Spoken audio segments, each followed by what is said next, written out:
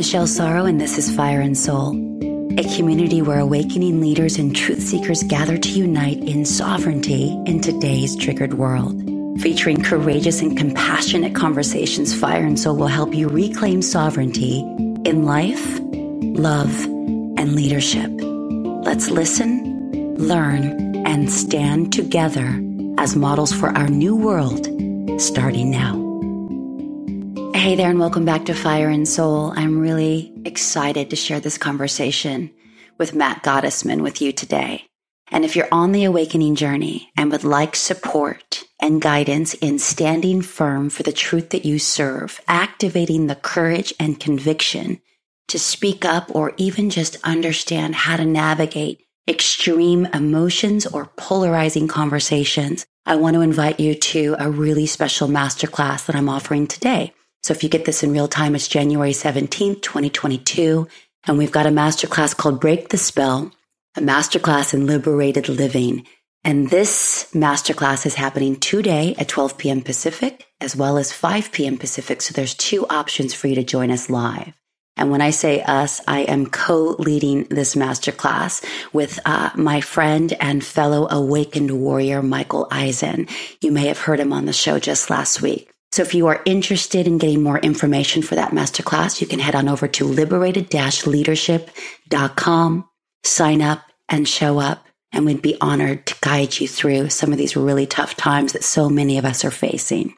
Speaking of, that fine line between hesitancy and urgency, I'm really excited to share this conversation today with Matt Gottesman. He's someone that I've been following for a while now online, and through his incredible articles on Substack, and you can get a lot of that in the show resources. Matt Gottesman is a multidisciplinary creative, two-time founder, podcaster, writer, artist, and Web 3.0 enthusiast. I would also add just an incredible, awakened, kind, conscious soul. He's also an agile digital marketer and strategist by trade, with a background in helping some of the world's most iconic brands realize their potential digitally. Matt is on a mission to stand for the future that we all want to create in so many different ways. This conversation takes you through a journey of how to embody self-reliance, how to understand the distinction about whether or not you are a leader already in these times, and so much more. So without further ado, please enjoy this wonderful conversation with Matt Gottesman. I'm so excited to have you here. Thank you for having me. I really appreciate it.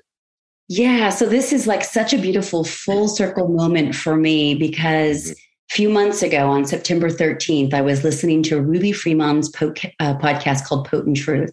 And you were a guest. And I was like, who's this Matt Gottesman? And I loved the title. It's escaping me in the moment, but it was really about navigating these very uncertain times, right? Right. And you said some things on that episode that were extremely pivotal for me as I was beginning to get brave and take a stand for the truth that I knew I was here to serve, even though at the time that felt deeply frightening. And there was just a lot of ease and grace in the way that you guys had that very delicate, deeply compassionate communication. And I'm gonna link that in the show notes because I don't want to take up too much of the time here. But I just wanted to say, then you went on my list of like dream guests because I was like, just to marinate in that conversation as an extension would be so beautiful to bring to my show. So thank you for being here, and it's just a full manifestation, full circle. Thank you. Yeah, I mean that conversation was pretty epic. We dove into some things, but I feel like in all of these conversations, they go down some pretty big rabbit holes, and we're living in an interesting time. So there's a lot to take in. There's a lot to talk about, right? Absolutely. And thank God you are such a gifted and talented writer. And I will also link to all of the resources in which people can find you. And I believe, feel deeply healed by some of the medicine that comes through you in your wisdom, especially in your writing. And you're an incredible orator as well. But recently I came across something of yours on Instagram, and you were talking about that fine line and distinction between urgency and hesitancy. And I just thought, wow, here we go.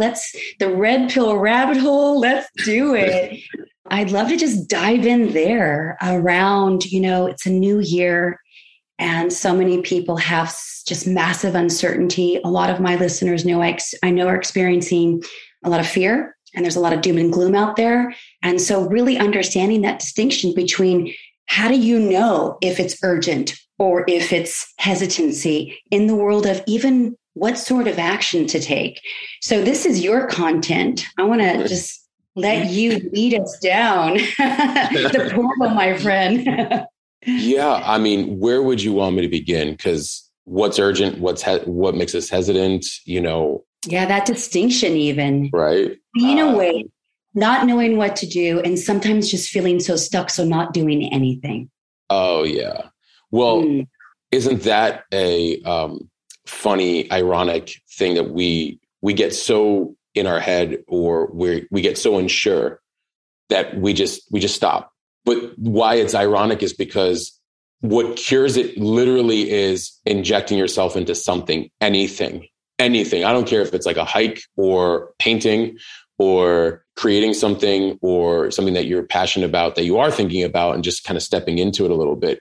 Instantly, the brain gets very focused at what's right in front of you and calms the nervous system of being stuck, right? Yeah. Because if we sit and do nothing, the mind can like really get carried away. It's always interesting, like when we think about stuck and having to combat it with movement, especially when you don't feel like moving. You know what I mean? It's like, oh, I don't want to do anything. I can't like, no, that's exactly what you should do. And I think that's why they explain like whatever it is that's going on in your head or whatever you're fearing at the moment is probably the thing you need to do the most. I think they sometimes they fail to explain. It's like, well, because you don't necessarily know what to do when you sit and think. Sometimes it's good when you're trying to get more present and you're trying to optimize something that's happening in your life and you're wanting to think through it strategically. That's great. But if you don't know what to do, you've got to inject yourself into it, into life, into something. And that will give you an answer of sorts. Oh, this feels good. Oh, this isn't something I want to do with my life per se, but I'm glad I took the time. It calmed me down. Oh, while being present, an answer came that I was looking for. It's all these things that happen when we're in movement and unstuck versus sitting with ourselves for too long and staying in the head, right? Totally makes sense. How funny and interesting and ironic that you would use the term. Sometimes you just need to inject yourself with something, because I think that a lot of people who did decide to take the jab or a couple jabs and some boosters, like some of my own family members, that was their way of not having to feel, not having to think, just let someone else take care of this for me. But I love what you're saying. It's like, just get out of your head, right? Back into your body and whatever that might mean for you. Like for me, nature's a big, big portal of medicine. So yeah, so that makes so much sense. Okay. So we're out of our head. Now we're back to like, all right, don't necessarily want to go down the strategic route because I don't really know what to do. So I feel like that's an urgency. They're like thinking they need to do something, but yet a lot of my listeners, I know because I'm just like a step beyond, if that, is what is our role? And this is what you spoke about with Ruby Fremont that I love so much, because you were talking about understanding what your role might be. And we can't be all the roles to all the people. So it's like trying to navigate that as well. You know what I mean? I do. There's so much in there because we want to be many things to many people, but we can't. And you brought up a good point earlier where you said, because we want somebody else to take care of it, or we want somebody else or something else to like heal us or whatever it might be. No one is going to do that for you.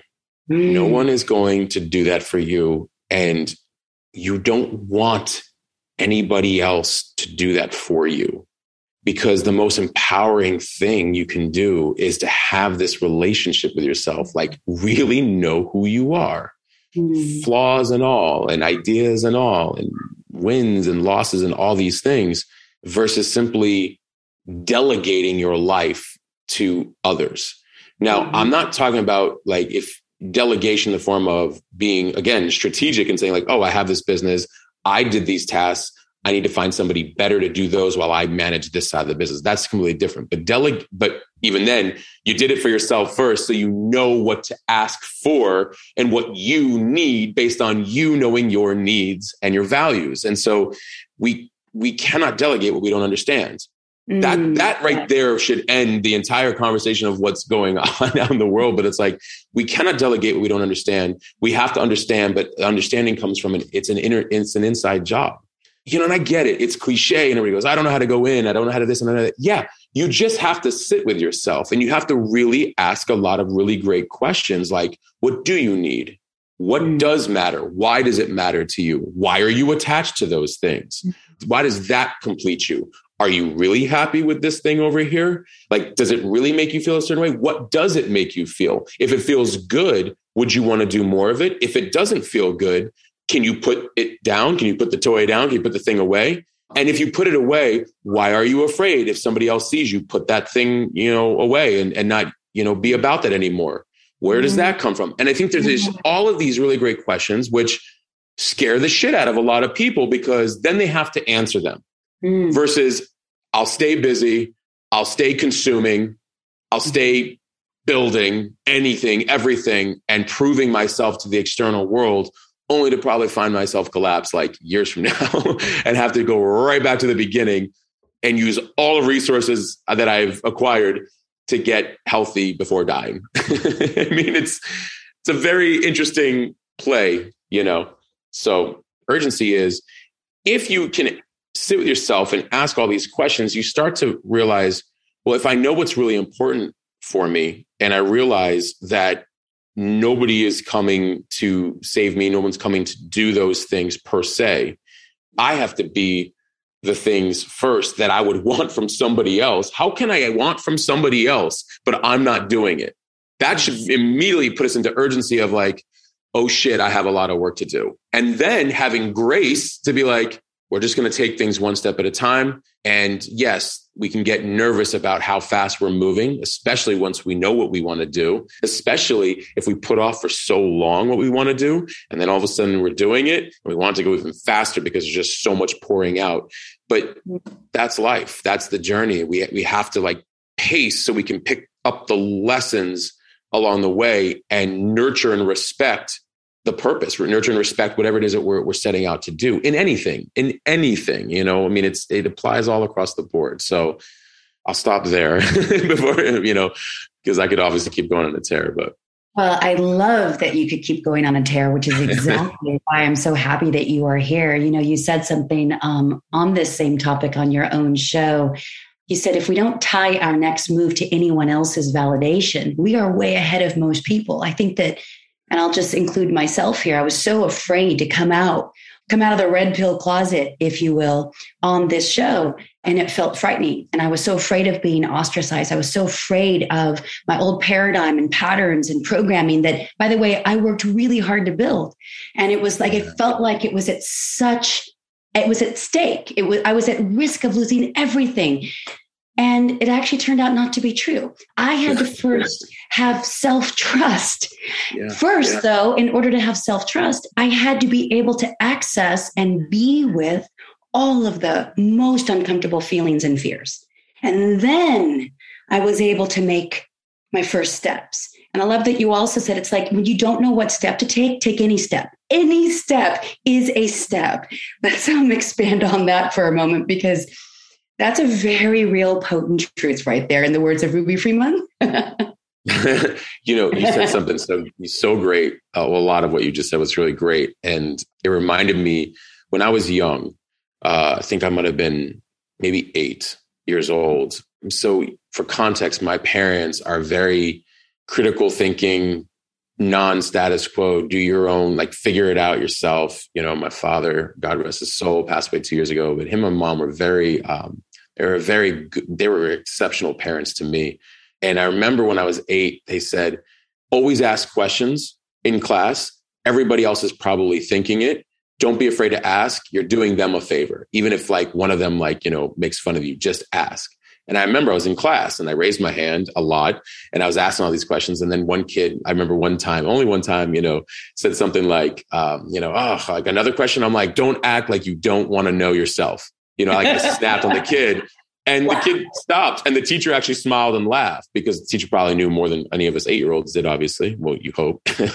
So why I say that is because when you were saying about you were worried about being ostracized or worried about, doing something before anybody else is or before you're ready, none of us are ever ready per se. I think over time you naturally feel ready with uncertainty because you've done it so many times, but most of us are never ready. When you think about leadership, it's also about, all right, I'll go first. I'm going to do it. Because if I don't do it, then I'm only my words to you as a community. So I'm going to do it first, and I'm going to leap, and you guys are going to watch me. And who knows what it's going to do? I know one way or another, I'm going to make it work, especially if it's around what I want to do. It should be around what I want to do, but we cannot lead if we don't step into it ourselves. And not leading for the sake of, let me go lead people, lead for the sake of, let me set an example. And then that way I'm also not responsible, and having to be the, enabler of other people, but more of hey, let me show you, I'll do it. And then feel free in this space for you to now feel comfortable doing it. You don't need permission, but hey, if you feel like somebody else is doing it, I'll go first. I'll ask the question. I'll jump in. I'll do it. That's where, to transition to the if you don't know what to do, take a step. Anything we want to do, there's not really a knowing until you kind of start diving into all the details. How you might know it. I mean, yeah, sometimes the brain can block on even things that we're very passionate about. But for the most part, I think the things that you're naturally curious about, you enjoy researching and asking different people and going to different communities and finding out more and taking those steps. And so the natural progressive next step is to just be like, oh, okay, now I'll try it. If you're not sure why you're doing something, well, I shouldn't even say that. Maybe it's for the wrong reasons. Then yeah, it may be harder to take a next step because there's resistance maybe there for a reason. I mean, resistance is tricky. It could either be because maybe you shouldn't be doing it, or it could be because maybe you should be doing it. But either way, a next step will give you an answer. And I think that, again, removing the judgment of other people, I kind of like the whole idea of this might work, we'll see. And all I'll gain a lot actually is, even if it doesn't fully work out, when I step into it, I've gained some knowledge, some skill sets, some information, inputs, answers to what I should do next, and even heightens the creativity to be like, how can I, now that I knew that thing that I can remove from that experience, but I need that over here. So essentially we're always forward moving. That's why I think people look at it as oh, what a huge step back. I'm like, but was it? Or did you just get a whole bunch of inputs that some of them can serve the very next step? And so we don't know those unless we move. And I feel like everybody, and I get it, everybody wants enough information. They want to be prepared. What does that even mean? What does prepared even mean? If you've never done it before, how could you be prepared? You wouldn't even know what's going to come. I wouldn't even know what to guess. Now, as we get older, we have enough experience to turn into wisdom that we can say, I know ways to prepare once I'm in it, thinking that I know certain things can happen, but that didn't come without experience. That's where I really started switching over the last few years of, we cannot seek external validation or approval at all for a lot of reasons, but also because I cannot rely on anybody else to deliver the results that I could possibly channel. I could never do that. If I wait on them, I then place an expectation of them to behave in a way that is really saying that's how I should be behaving. Because what do people do? They get upset at another, whether it's a loved one, a stranger, whoever, for not performing in the way that you could. Yeah, because you should be doing it maybe. The more self-reliance we have, taking those steps, moving in faith, moving in let me try this out, all these things, the more we fortify ourselves and the less we're actually affected by the outside world. And the more the outside world in a lot of ways ends up actually leaning on us from a better place versus taking from us. They're more kind of oh, wow, let me support, let me, let me lean on, how he or she is doing it. So it's a lot in there, but, but that the next move is the next move. There isn't, the answer only comes from it.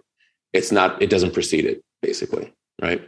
So well said. Thank you for all of that. That was extremely meta, and yet it was granular at the same time. So people can just kind of take what they needed from that.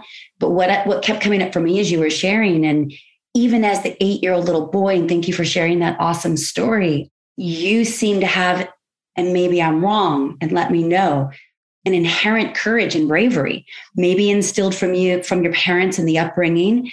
But I feel like what's happening this time is people have lost their innate sense of courage, right? Talk about self-reliance. And I think so many people are afraid to even trust in that concept because maybe they've never tried it. So what was your experience? Yes, all the way back from 8 years old and raising your hand and be like, but what about this? Well, have you considered that? Or, I can totally see you in the classroom asking the questions that nobody else is asking, and you're still doing it, by the way. Thank you. Credit to my parents. I get now connecting the dots between life experience and some really great spiritual mentors along the way who helped me understand you were being prepared for where we're heading, not for the time we're living in, both beyond when we pass, but also even in this lifetime. I get what everybody's going through. I get every emotion, that and highly sensitive. I can feel energy. So I get what almost is going on in almost every person's head, which is why I have a lot of empathy because I'm like, ooh, I can feel what you're going through, even if you're really being an asshole right now, whatever it might be. But God bless, there's something going on inside.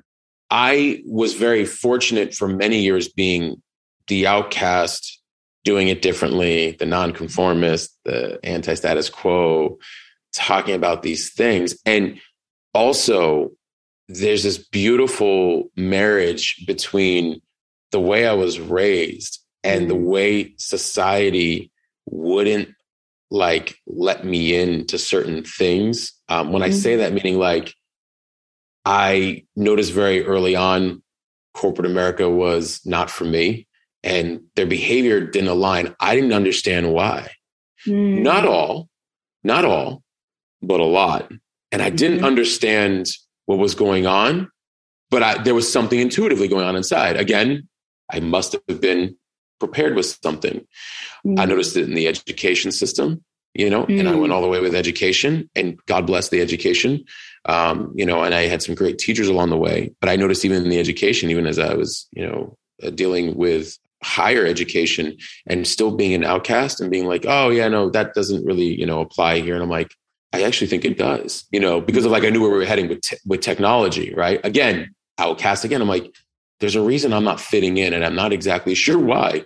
I was constantly, in a lot of those particular environments, not the ones I placed myself into eventually, but a lot of those environments kind of looked at it as the outcast in a lot of ways. And so that is lonely for a while when you are like, is it me? Am I just, until we really also have a stronger relationship with ourselves. So I was able to, that taught me that as well too. And yeah. And then, so there was just a lot of things, education, the medical system, there's so many different systems. And so I was like, okay, something isn't necessarily aligned. And I'm also not going to point a finger. I'm just going to basically, I'm going to double down on, self-awareness, self-reliance, self-love, compassion, empathy, honesty, directness, boundary, all of the steps, right?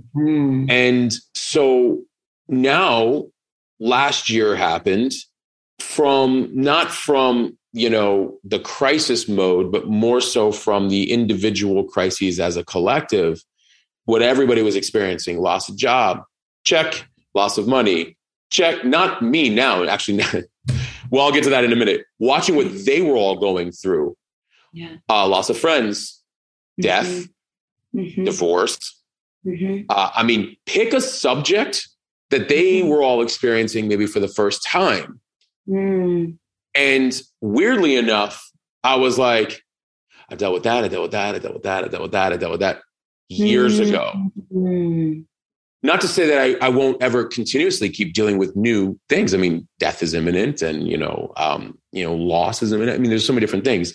I just learned to cultivate a different relationship with myself. So I was much more prepared, and it only took 20 years for people to be like, "Oh, wait a minute, you're not crazy." It's like, "Hey, have you heard about this like whole internet and Zoom thing?" I'm like, "You've got to be kidding me." I'm like, "I've only been like working as a consultant in the internet and building stuff on the internet for like 20 years. Now I get it like, hey, have you heard of this thing?" I'm like, what did you think? You guys just thought I was a bum for many years, like not really like, doing any real work, right? Like I even had a family member was like, "Have you ever heard of Zoom?" I'm like, "You've got to be kidding me." Like, all right. So I feel blessed in that I can hopefully offer light in a time for a lot of people that there's new concepts happening that they didn't think were possible, that not only did I have to discover them myself, but I on my bigger accounts, I was actually talking about this for many years. Like, these jobs were identities for a lot of people, still are. Some of them haven't really taken a stand on certain things because what will they be without them? Alive. That's what you'll be. You'll be alive without them. You'll be fine without them. You got this far. You know how to do the work or make something happen. You're just scared of starting over. I've had to start over 4 or 5 times. I totally get it. By the way, it gets way better, way better. So I have a lot of empathy for people because they're frustrated. And I know a lot of people are like wanting to shake them and, whether it's wake them up or whatever. I'm not here to wake anybody up. Yes. I'm not here to convince anybody of anything. I can't. That's not my role. That's not anybody's role. Everybody is responsible for optimizing their time on earth and elevating their behavior and their soul and their, and figure out what they're going to contribute while they're here from a much bigger place than that corporate CEO job. By the way, that's part of it. That can be part of it. Like, absolutely. I'm just saying not to attach an identity that keeps us disconnected. That's basically, and so I feel like we're witnessing just a lot of fear of uncertainty because the job, the money, the house, the cars, the immense consumerism with a heightened state of visibility through social media has created a whole other world of expectations versus simply feeling good, like actually like feeling aligned and not concerned that you're juggling so much that at any one time, one of those balls fall and it's like a house of cards, a domino effect. And so, so I think we're witnessing this really unique spiritual time that is ugly and messy at times, depending on where you're at, and not you, but the general you, where a person is at in that spectrum. That's why you see some who are holding a lot of space are like, "I know you don't get me. I know you don't like what, my choices are. I know you don't this. I know you don't that. I'm still here for you. And how could you act like that? How you're the problem. You're this. You're like, already, if you're saying that, you're being divisive, and that will never work. It never has. It never has. And so, so I have a lot of empathy because I remember myself 8-9 years ago of like, I remember at one point I was like I was going through divorce. So I was like, oh, I'm, wifeless, jobless. I had just gotten out of school, jobless, in debt. I had to start over from scratch. I was like penniless, homeless, because the place that we had together, like we both moved on from it. I was all these things. I don't like to use those words because like they're also not my narrative. It was just I was without certain things all at the same time. And I'm like, okay, clean slate. Let's start again. Now, see, I did that 8-9 years ago. And rebuilt intentionally with a couple of pivots along the way, but different. And so I tell a lot of people, I'm like, it's just time for a pivot. I'm not asking for anything drastic from you. I'm just saying that there's some areas you might want to observe that you've been putting a little bit on autopilot, relying on systems or other people or titles or certain expectations or certain things that you were juggling that are giving you an identity in this world that you are afraid of losing. And I completely can understand that, because what does that mean if you don't have those things? Then who are you? And fuck, imagine if now you have to actually sit with yourself and be like, oh shit, like who am I actually really? Well, isn't that a rabbit hole, and to all of a sudden lose an identity and not know where to go from there? And I get that. I totally get there, but you can go wherever you want from there. And that's the whole thing, is that when you clean a slate and it's very quiet and everybody's gone, essentially, not everybody, but most, you're kind of like left to go like, so what do I really want? Isn't that the fundamental question for this most important time in humanity's history? What do you want? Gosh, there's so much there. There's so much there. You know, at the end of the day, it brings me back to something else that you recently said on one of your podcast episodes. And you said, everything becomes uncertain until it becomes certain. And even then, it's uncertain. Right? And a lot of my listeners, we do come from a lot of Tony Robbins rooms. Right. That was a first special teacher for me to just wake me up to so much more, and getting out of an identity that I thought that would mean that I mattered and I was worthy and I'm finally lovable, right? If I'm on TV. And then that got annihilated in the best possible way. But that time prepared me for this time. Yeah. Yeah. You know? And so this is what we're dealing with is, and by the way, he always speaks about, right, the quality of your life is directly proportionate to the quality of your relationship with uncertainty. Yeah. And, you know, and then even becoming an entrepreneur in this space, coaching, training, all of that, like, whoo, you know, that's a beautiful lesson in uncertainty. But still, not a lot of people have had those experiences. And so here we're looking at a deeply uncertain time. But what I keep coming back to for myself is I have to have certainty within my soul that I'm being guided, I'm being led, I'm loved, I'm supported, and I don't need to have it all figured out, but I need to take a step forward in my truth and just be willing to face whatever might come back at me. And then you strengthen and fortify that sense of self-reliance. And then, of course, you condition and discipline your mind to be able to face anything and everything. Well, we hope. We hope. I mean, that's exactly it. Confidence comes from dealing with the uncertain. And I think the reason we're afraid of dealing with uncertainty a lot of times is because what if somebody says something mean? What if somebody rejects? What if all these other things?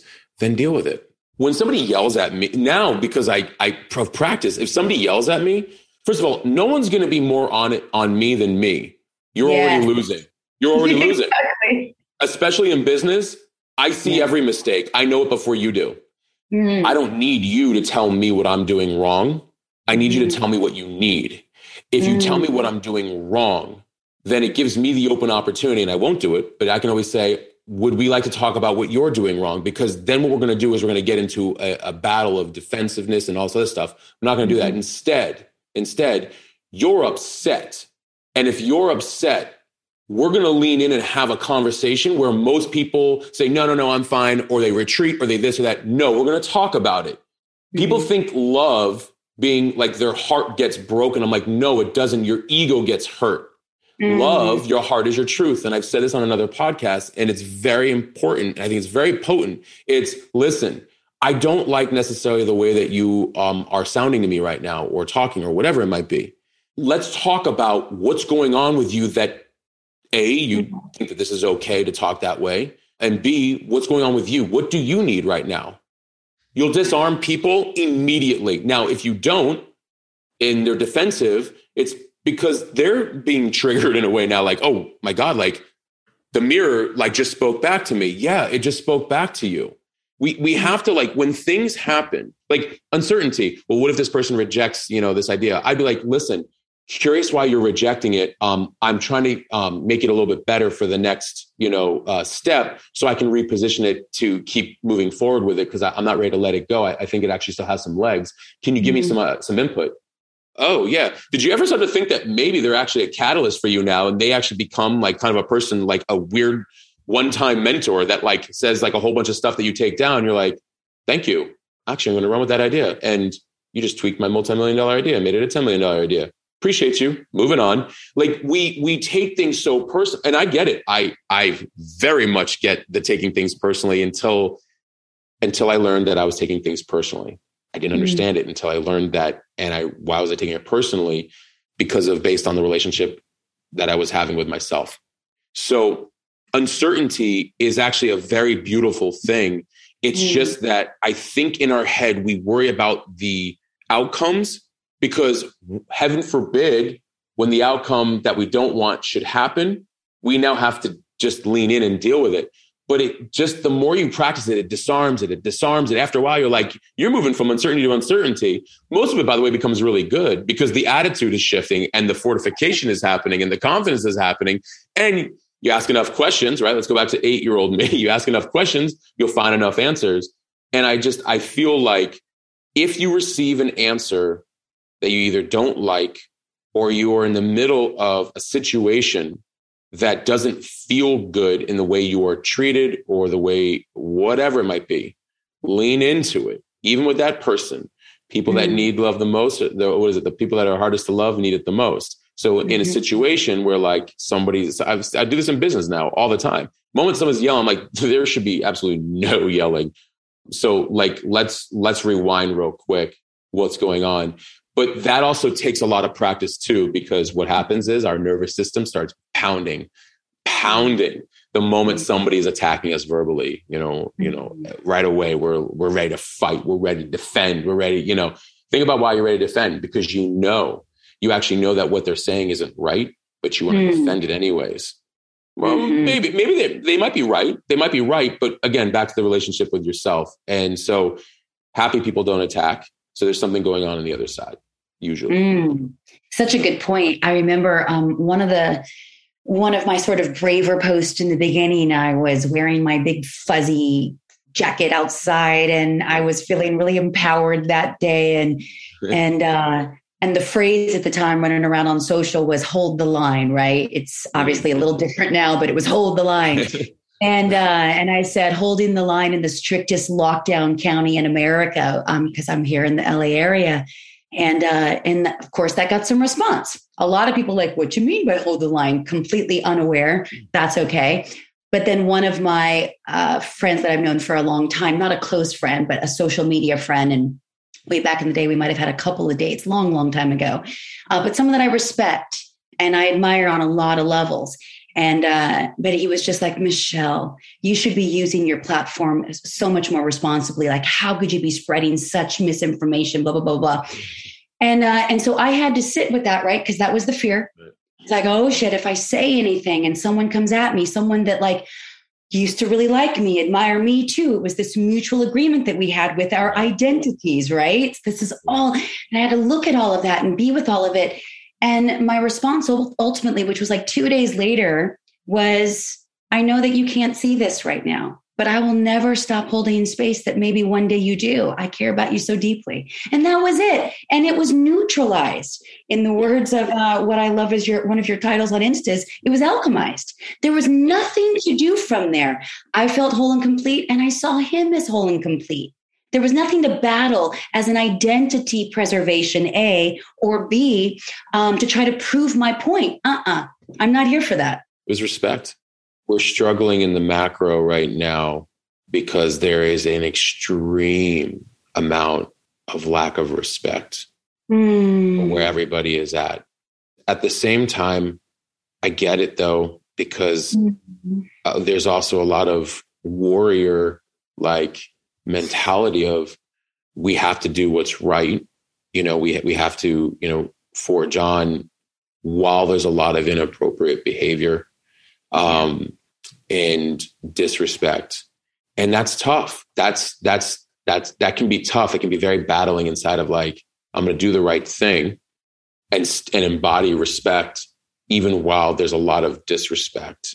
But for the most part, what would solve most communication needs, or if not all, is respect. And I feel like if the divisiveness between people will never win ever. It can't.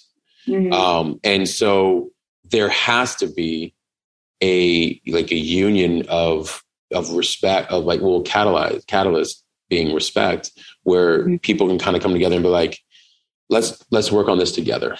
What do you know? What do I know? Let's have these conversations, and let's be open to like, we're like, so you're obviously talking from your experiences, your inputs, your family, your media, your this or that. You're okay. You're coming from this angle. You're coming from that. Oh, and then also your collective experiences growing up. Got it. So I think the better we understand each other, the better we can understand why different people are making different choices, outside the blatant abuse. That's, I mean, more obvious to some than others. And so, yeah, I think really it comes down with the way we neutralize and the way we come together is through respect of being like, hey, listen, like, I'm not going to judge you. And ironically, the ones that are scared the most are also probably very scared of being judged. That's why they want to hang on to their thing, their life, their title, all this stuff. They're actually somewhat insecure, I would say, and to some degree. And who isn't, by the way? Let's neutralize that across all the board. Who doesn't deal with insecurity? Exactly. Everybody does, right? Exactly. Everybody does. That's part of our path of understanding who we are. So I think that if we can neutralize somebody in their behavior, especially if they're very attacking, and be like, I can respect whatever empowers you from the place you're at. I don't have to agree with you, but it's very important that I show you respect, that you can feel free to express that and feel comfortable in what you're expressing. Now, if you're not feeling comfortable and you want to have that talk, I'm okay with that too. But me behaving that way to you shows you, again, leading by example of like, so I would also ask for that in return. And I believe that you can owe me that if I'm behaving that way to you. And then if you can't, that's okay too. But you will also have to understand why I would keep moving. And then we're not, everybody's just not attacking as much, But I mean, that's a whole other, I get it's a whole other level of play. And I get when you're dealing with the amount of emotions that are being stirred up that have been really swept under the rug for a very long time. A lot of this there's so much more going on with everybody that, they haven't had to deal with because of being swept under the rug for so long. And you know what? You just shed light on another little poignant moment that I remember when I was going through something extremely traumatic, to say the least. September 10th, I left my apartment in Santa Monica overnight and just like defected. A city that I thought was a place that I would always have a little home for the rest of my life, massive identity. 3 days later, I found that podcast with you and Ruby. And I remember you saying something like, the people who are the most scared to even consider what you are suggesting or what you claim to be the truth, right? From your own research and you getting yourself informed. If they even considered that, it would mean potentially that their entire identity and all the choices they had made up until that moment were wrong. And I think that we're still very much in that, even with some of the production staff on my podcast. I'll just say it right now. It's very terrifying for a lot of people to consider what we are sharing. And we're really kind of speaking about it in a nebulous term, but my listeners know what we're really referencing here. Because at the end of the day, the macro experience of what's happening in humanity and maybe the intergalactic, universe is always a reflection of what's happening internally. And this is why you keep saying it over and over and over again. It's the deep inner work. And we've got to take a look at all this stuff and get curious. Like, why am I not asking questions? Why am I unwilling to just consider what this person that I have loved and respected for maybe our whole lives is saying, And there's so much beauty and harmony in that if we can just have a dialogue. And I remember you saying that even on that particular episode, by the way, that was clearly very pivotal for me, because you're like, we got to start asking questions. Just asking poignant questions just to get people to come back to a connection versus the content that's just memorized. Right. Yeah, that's well put versus what's memorized. I'm not asking you to regurgitate what you heard. I want you to regurgitate what you feel. What do you feel inside? What's going on? I don't care that, like, it's okay if, like, you can say, you know what? I worked my ass off to have this life that I have. And I'd say, I get it. I totally get it. And you're worried about losing it, right? Yeah. Okay. I get it. I have empathy because I've been there. And I think if I don't behave with empathy, then I'm behaving like the behavior that I don't agree with, that I despise. I'm now not leading. And so, you know, but the point, you know, that you brought up, and that I brought up on Ruby's podcast about what does it mean if what I'm saying is right? I'm not saying it's right. I'm just saying that if you ask questions and you start looking at some things and they don't align with some former things, what will that mean for anybody? And by the way, this isn't just for what's happening now. This is in life, period. Yes. People who had one job. I know people who were like, they were accountants and now they're like, you know, sustainable farmers. I know people who were like, you know, it's like they just gave up one life for another. That they were like, wait a minute. They just started having, it's just growth. It's just growth. It's just what used to matter may no longer matter because priorities are changing. When you start to really think about what matters. So yeah, I have a lot of empathy for people who, that's some scary shit for a lot of people. You know, that's scary because I remember what it felt like too. When you're like, but what if I have to let this go? Or what if, in some cases I was very fortunate. The universe just ripped it from me. So I'm like, I tell a lot of people, I'm like, you all get an opportunity now to like pick a choice. I'm like, I had no choice. It was like, hey, by the way, you know how like you like all these things over here and that, you know, you want all this and because I was a loyalist and I wouldn't even leave, no matter how much I was over giving the situation. I feel like God, you know, was just like, this kid is so persistent. I can't get him to like see like the abuse in this work environment or in this particular like mode of operation. I'm going to have to remove a few things so he can start questioning a few things. Completely unrelated to all of this years ago. So that's why I get like, we're being given an opportunity to simply, under a microscope, look at some things and, you know, start getting a little bit more in touch with our priorities, you know. And I get it because they're very, again, they're very, well, I want to be responsible. Men, I want to be responsible. I want to be a provider. I want to be all these things. Like, I don't want to be irresponsible and like, let me just give it like, no, I get it. I get it. Believe me, I get it. You can be, well, one, being responsible by making good choices is the most responsible thing you can do. And then two, you can start to do work differently in a way that slowly shifts or to make sure that you're working towards priorities that are much more aligned with your values and what resonates more than simply saying, I will be all this. I will work away from the home or work nonstop. I will do all these things, you know, and, you know, that's not being in touch with, you know, as much with yourself as you think. And so, but that takes a lot of courage because, you know, especially speaking as a man, you know, we want to lead, we want to be providers, we want to be responsible, we want to be trusted. We want all these things. And who am I if I make a different choice than the people who are relying on me? All of a sudden, that's a big thing too. That's why I think there's also a lot of interesting thing going on between men and women right now as well, where we need each other.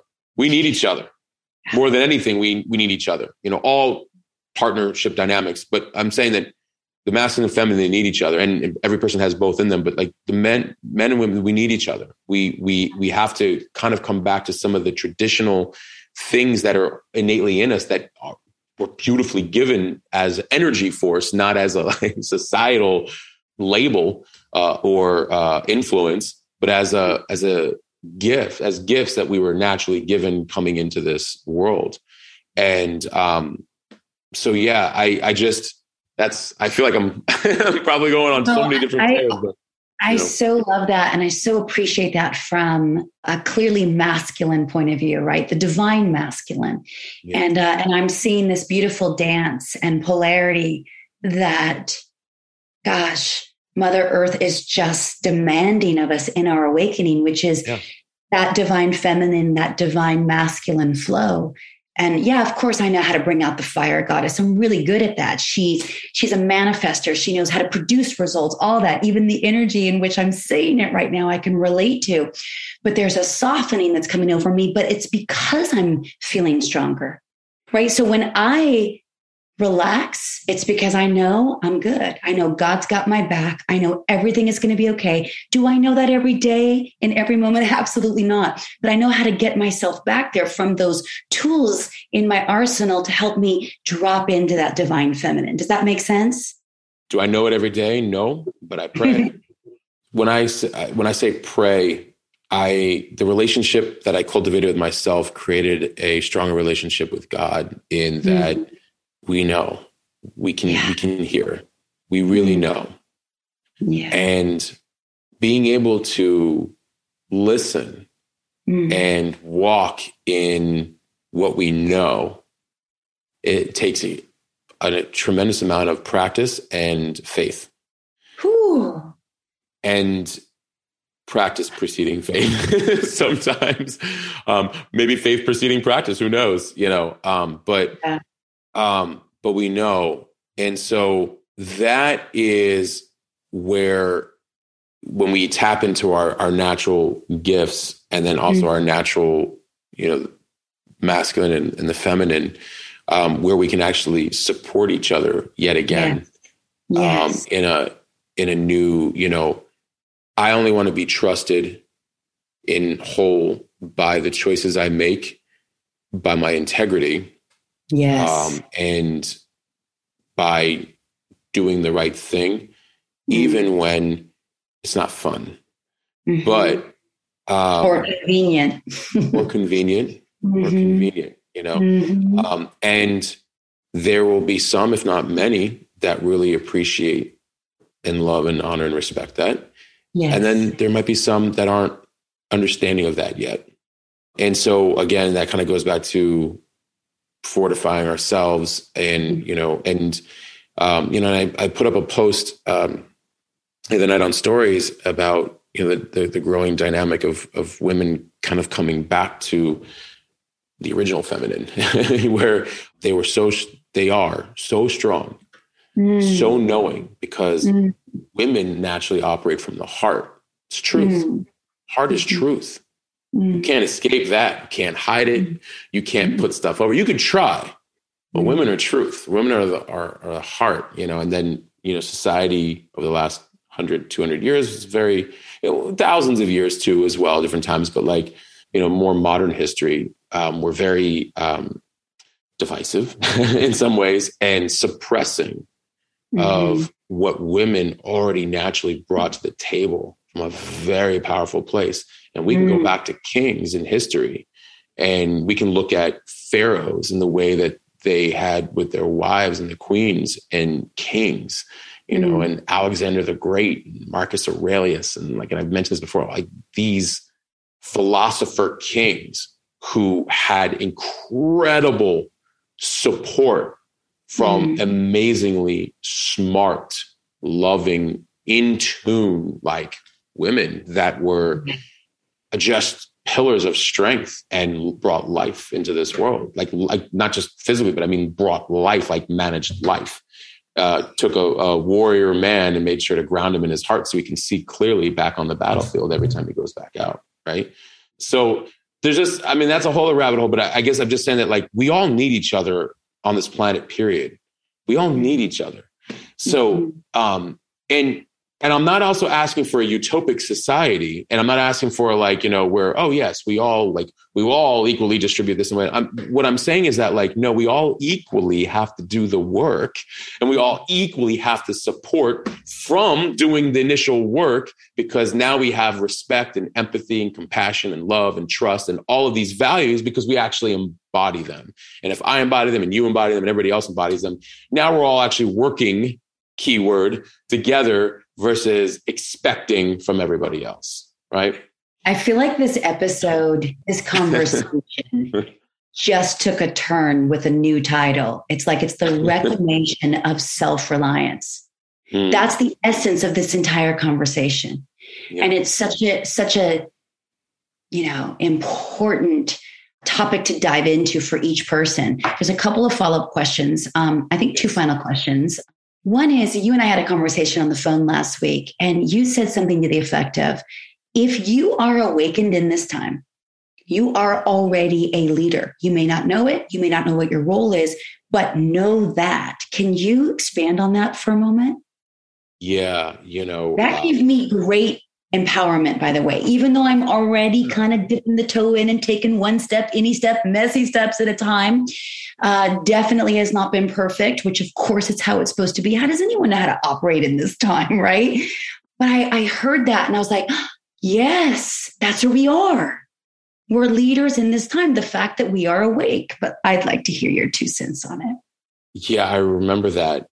The fact that a person is thinking for themselves and wanting to better their individual growth place in this world from a more holistic, knowing inner work side puts you ahead, regardless of where you're at in that process. That to me means you are willing to step into light, to truth. And that's not always easy. Mostly for a lot of reasons. One, what are we leaving behind?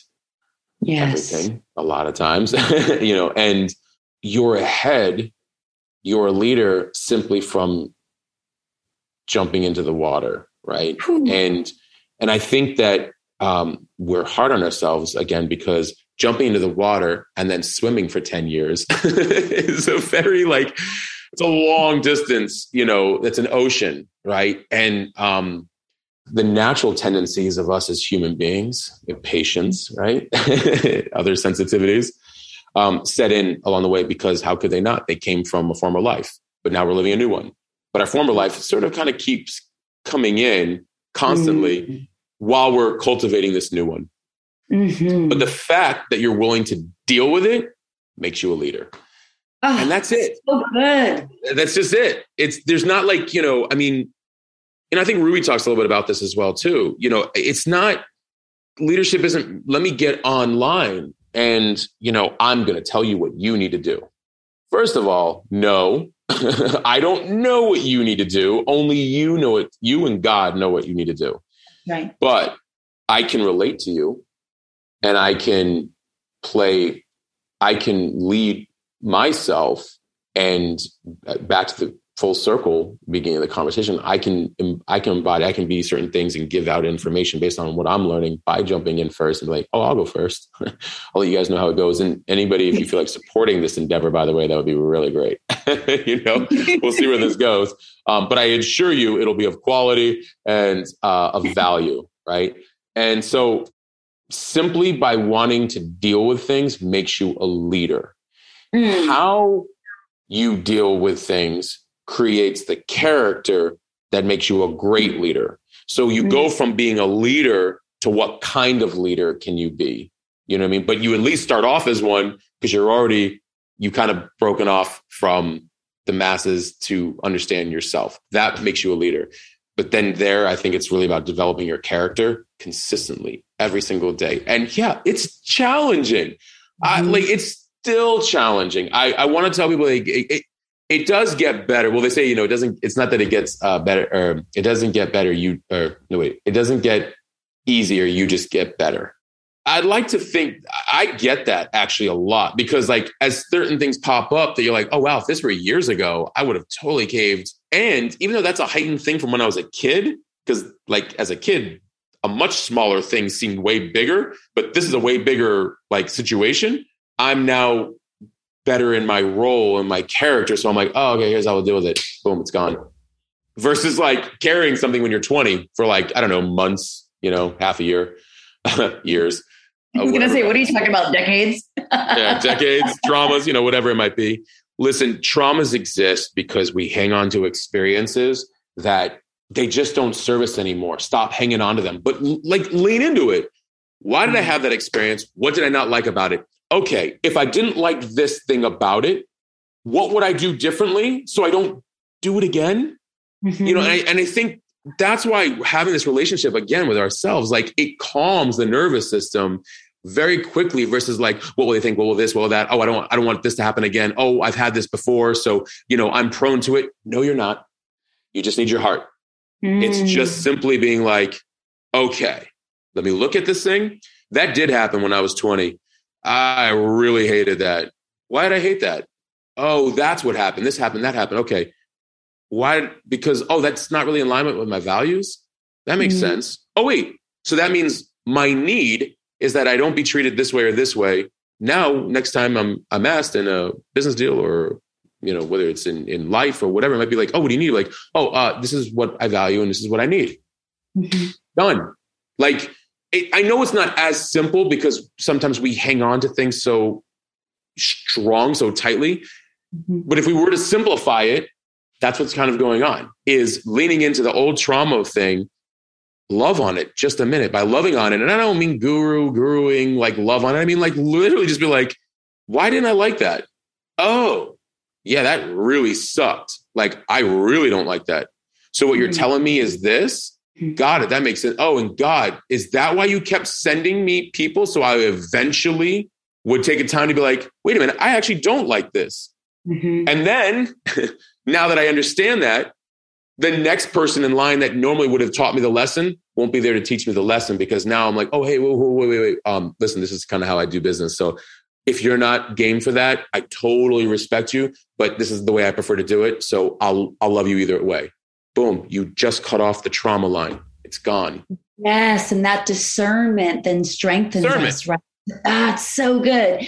We could do an entire podcast on just discernment. By the way, so beautifully said, Matt. And you just summarized my recent dating experiences because, right, this is so holistic. And if we can't get clarity by doing our own personal deep work, right, to being able to discern, well, what do I need? What could be my request? And then discerning, is this person capable, not judging, of meeting and honoring those needs? Oh, no, been there before. That's okay. You go, do you, and someone else is going to love what your gifts that you have to offer. But it's just, I need something different. So beautifully said. Just to add one thing to that, because I know there will be a lot of people who heard that last line that you just said, based on what I was saying about needs.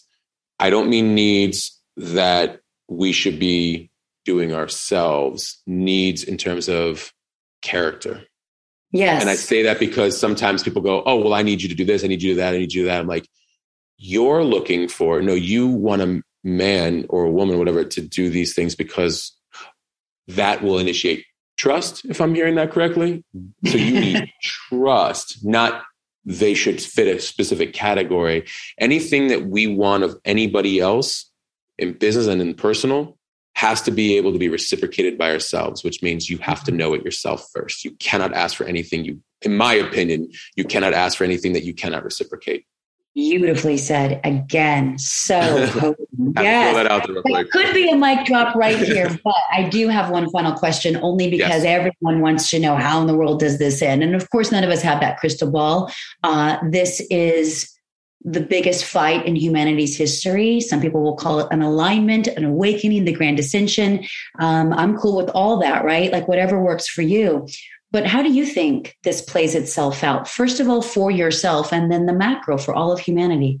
Big question. I know. Don't worry. You're not going to be held to this coming true. Yeah, no. I feel very, I know it might hit some people surprisingly good, but I'll pose a question to the audience first and to you and to everybody.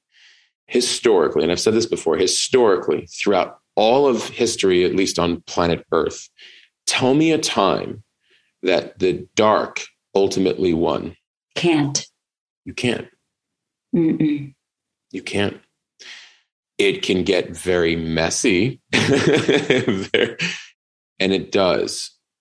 And usually, just like in our personal lives, our individual selves, everybody has an enough point where they wake up and they're like, no one's coming to save me, are they? You're like, not really. Like, so I have a lot of work to do, don't I? Yeah, pretty much. We're now experiencing it collectively. So I believe it'll be messy, for a little bit, until there's kind of a massive, like, enough. Yeah.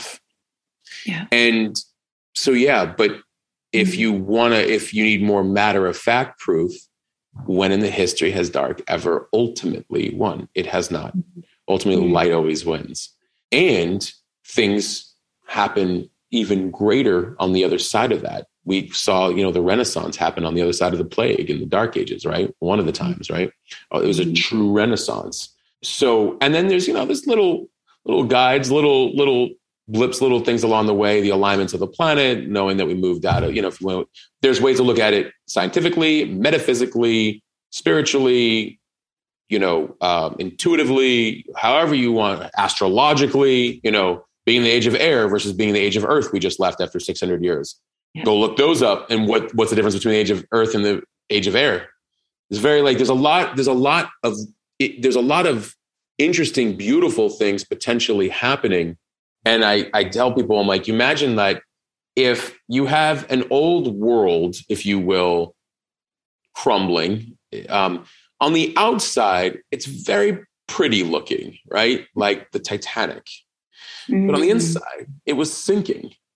So it's sometimes hard to look at the pretty thing, just like we do with social media, and think, oh, wait, they're not actually struggling inside. Oh, yeah, they are. there's a breaking, anything not built on a solid foundation has a date of expiration, such as dark as well. Greed is an emotion. It is not a sustaining emotion. It cannot survive. Why? Because it's an emotion. And if we don't have our emotions in check, what happens? More. Let me piss off more. Let me piss off more. Let me piss off more. Let me push more, until it was so greedy that it picked the wrong battle with the wrong, purpose or the wrong entity or the wrong whatever, or God, which is also works through people, whatever. And boom, greed is an emotion that is not sustainable. So when you think, even if you want to just apply, whether it's, again, logic, metaphysics, intuition, matter of fact, history, whatever, dark never wins. It's just very messy in the middle. Greed ultimately never wins. I know some will probably dispel that a little bit, like, well, money this, money that. I'm like, well, money's really an energy, and we can talk about that on a different podcast. And we're moving into a new world as well, where we can also do that on another podcast. So I just ultimately feel like what is happening is there's quite a few of us that were prepared before last year and have to continuously do the work, because we know that once you're in the work, you're always in the work. And then we can also help those that are now just kind of crossing into a new dynamic of work. As one paradigm is falling, I do believe at the same time another paradigm is growing. Well, you can't just unravel one overnight and put up a new one in place of it. Right. That's not, I also think, how life works in anything. Everything good takes time to build. So this is building. It looks over at the bad stuff and we're like, got it. And it gets back to building, because it's building from a solid foundation and good character. So I'm very hopeful, actually, and excited for a lot of things. For me, I think it's just continuously expanding. Now is more of a time, I believe, for expanding what I feel was preparation the previous, decades, if you will, and taking an even more active role in in leading by example, but also helping others along the way that are like, hey, listen, I'll go first. I'll go first. Really is how I see it in a lot of ways, right? That's probably the theme here of constantly of the podcast. And then for humanity, I feel like you're going to see, I constantly say online, a quote that I had created said, everything that isn't real won't make it. Yes. And everything that is real will. Yes. And everything that isn't real that won't make it, it's the soul. It's traveling. And it'll probably come back after it, goes and, travels a bit and goes, oh, and you're like, yeah. So, I feel like we're having a transition that's, of souls in a lot of ways. And, it's just collectively, it's growing, I think, very quicker than it ever has before. You've never seen more medical doctors go more into both functional and medical. You've never seen more people pray more, learn more about themselves, and yeah, it comes out in a variety of characters online, but we've never seen more of that too. Yes, some of the people in the this compartment of the world may not be seeing it, which is why sometimes they're also argumentative. They also don't see what we see. Like literally, they physically don't see. I'm like, if I were to go on my stories right now, not my stories, on my highlights, yesterday was brilliant. I saw every single highlight of every type of person in every type of industry, all post one or two of the same posts that have come out recently. That was like enough, kind of, if you will, it's not like, you're off your rocker and what a horrible, mean thing to say. Like, you're seeing it more and more and more when you're ready to see it. So I think that there's a lot of beautiful collective energy growing, and we'll be here to help others, but we're going to be fine. I believe we're absolutely going to be fine. And this is also practice. I'll end with this. Look, just like at the individual level, when we see crap we don't like, we have to deal with it. We have to learn. It's a test. It's just a test. It doesn't mean you have to carry it, but you have to learn how to manage it and maneuver through it and move through it and understand it and what it is in relation to you. Well, we're just happen to do that in the macro at the same time too. There's a lot of stuff we see that we don't like, and so we have to actually question, why don't we like this? What would I want as an alternative solution? What feels right? What can I do differently in my behavior? I'm not responsible for anybody else, nor will I let anybody else be responsible for me, because you didn't care before, but now you care now. You didn't care before, when you know what I'm saying? We put a lot of self-reliance on a lot of people, or not self-reliance. We put a lot of reliance on others. And it's interesting how you necessarily weren't there before, but now you are. And I'm not talking about supporting your small circle that supports you. I'm talking about bigger entities, if you will. Yeah, we have to fortify ourselves more than anything. And that'll be beautiful because we'll have a lot more healthy, open-minded, critical thinking, creative, supportive, hardworking, smart working, diligent, honest, direct people all interacting. That's what I hope for. And I believe we can actually get there. Just a lot of work, as it's always been, right? And I am down for it. And for me, that feels, just to kind of circle back to the very top of this conversation, that distinction between urgency and hesitancy, there is I cannot go back to hesitancy, right? And that's because I have practiced cultivating courage and taking one step, any step, all the beautiful medicine that you have provided today, right? Just start. And then it won't even feel urgent. It'll be a knowing. You'll be pulled forward. You'll know what to do because you've learned to cultivate that deep, intuitive, connection between you and God. And we put our faith there before everything. I just believe that we're going to have this incredible heaven on earth reality that actually can start right now. I love that. And let me simplify it for anybody about the connection with God. Don't separate yourself sometimes through teachings and religions and all this other stuff. I mean, religion's great when I think it's spiritual. But what I mean by don't separate self, just talk with God. Just have a conversation. Just be like, hey, what do you think about this? Talk to God. Be like, I'm trying to figure this out and I need your help.